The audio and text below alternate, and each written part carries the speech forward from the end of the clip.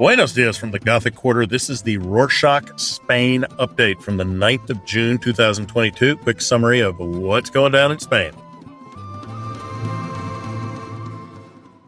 First weekend of the Primavera Sound Festival in Barcelona kicked off on Thursday the 2nd. However, after 2 years of rescheduling due to COVID, seems the organizers weren't expecting such a large crowd.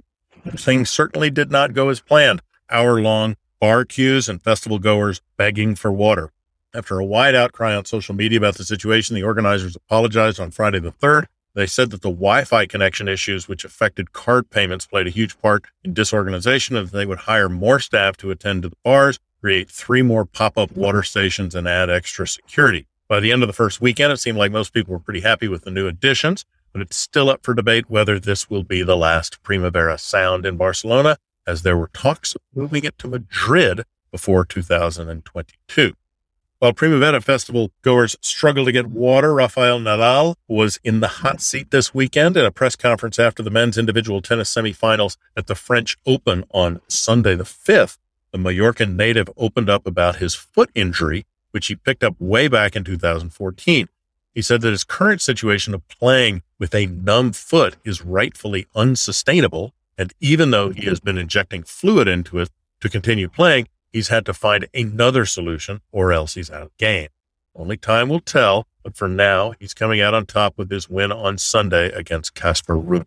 Moving on to the economy, Inditex clothing company blazed through the first quarter of 2022 with record earnings despite the commercially challenging European climate. Inditex Group, owners of brands like Zara, Massimo Dutti, Bershka, and Oysho, presented their 2022 first quarter earnings on Wednesday, the 8th of June. Company president Marta Ortega stated that Inditex earned 36% more compared to 2019, bringing in 6.7 million euros between February and April of this year.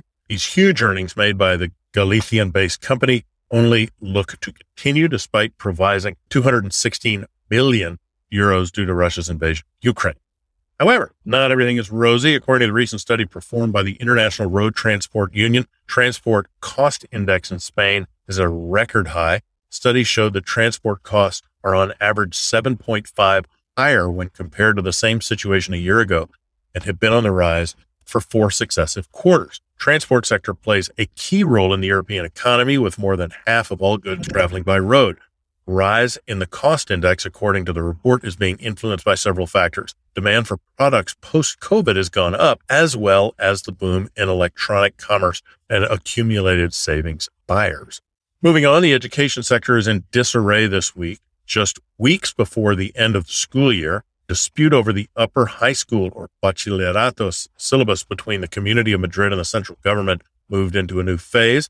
Monday the 6th, Isabel Díaz Ayuso, the regional leader of the Community of Madrid, accused the central government of indoctrination and said that they would take their appeal to the Supreme Court to overturn changes in the syllabus which have already been approved. As it currently stands, the new scheme will work to see students aged 16 to 18 years old learning from a model-based approach rather than memorization. However, the most controversial change will see teachers having more responsibility for pass rates, meaning it'll be up to a team of teachers to decide whether a student moves through into university or higher education or training. Speaking of education, thousands of students are set to take their non-compulsory evaluation for access to the university, or EBAU, exams. Students in Spain have to take this exam if they want to go to university. Starting Monday the 6th, over 38,000 students will turn up for the EBAU in the Community of Madrid. Luckily for the to-be students, those who are registered but cannot attend due to exceptional circumstances will receive a call to rearrange, an option that was started during the pandemic. Exams are set to take place on the 9th of June. We wish everyone taking the exams the best of luck. Now, some news for self-employed people, or autónomos. José Luis Escrivá, the Minister for Inclusion and Social Security, intends to restructure the benefit for cessation of activity, more commonly known as paro, or temporary unemployment. Escrivá wants to make things easier for the self-employed. So up until now, restrictions and requirements have made working in personal employment more challenging and less accessible, certainly if you want to get paro afterwards. Negotiations for change have been underway for months. Finally, this June, the government is finalizing changes within the reform of the contribution system.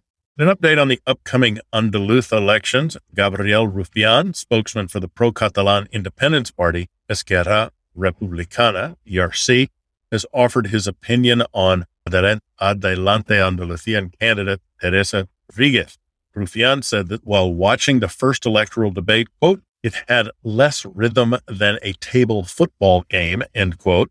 While Rufián clearly didn't think much of the debate in general, he noted that Rodríguez's performance was good, saying, I would vote for her. Rufián also said that Vox candidate Macarena Olona has somewhat of a condescending tone throughout the debate, and at one point she even described what Andalusia is to a room of Andalusians. All party candidates will be taking part in the regional elections in Andalusia on June the 19th. The contest is set to fierce. Now, for development in Western Sahara tensions, former Algerian serviceman Mohamed Ben Halima was deported back to Algeria by the Spanish government. He was handed over to Algerian officials on the 24th of March, just 5 days after Algeria withdrew its ambassador to Madrid in protest of Spain's decision to side with Morocco's plan for autonomy for Western Sahara. Despite decades of neutrality, Spain's decision to upset the Algerian government, and some people are questioning President Sanchez's affiliation with Morocco. Mohamed Ben Halima was vocal in his opposition to Spain's decision, and his deportation has not mended Algerian tensions at all, despite Algeria's officially calling for Ben Halima's return. Now it seems that he may be under penalty of death and perhaps being tortured in his trial. Amongst the chaos of airports at the moment, on Monday the 6th, long queues and missed flights hit Madrid-Barajas due to police passport errors. According to Iberia Airlines, more than 15,000 people missed their flights at Madrid-Barajas International Airport since the 1st of March. The closure of the automatic passport control and reliance on police-only control might have caused these issues. Since Easter, police shortages have been an issue, with physical passport control stations being severely understaffed. On Monday specifically, it was reported that over 100 people did not show up for their international flights. So if this issue is resolved fully before summer vacation season starts and Madrid's airports really start to feel pressure. Where do you think wine ages best? A, in a cellar. B, in a barn. C, in a kitchen cupboard. D, none of the above. E, in a cavity. Well, winery in northern Spain says the correct option is D, none of the above. Borja Saracho, founder of Caruso Treasure Underwater Winery, has been keeping his fine bottles of wine at the bottom of the Bay of Biscay. Saracho says that he carried out some research to see if the ocean could change wine for the better, and in his opinion, the salty waters and wildlife give the wine a unique and exciting flavor. Saracho began Deep Sea Project after noticing the bottles of wine salvaged from shipwrecks sold at auction for higher prices. Whether the price fits the product or not, it seems that Borja Saracho is having a lot of success. That's it for this week. Thank you for joining us. Need to get something off your chest? Need to tell someone what you're going through? Well, we are not that person, but you can give us some feedback. You can cry anytime you want. We don't really mind. Just email us at spain@rorschach.com and say whatever the heck you want. We just want to hear from you. Hasta la próxima.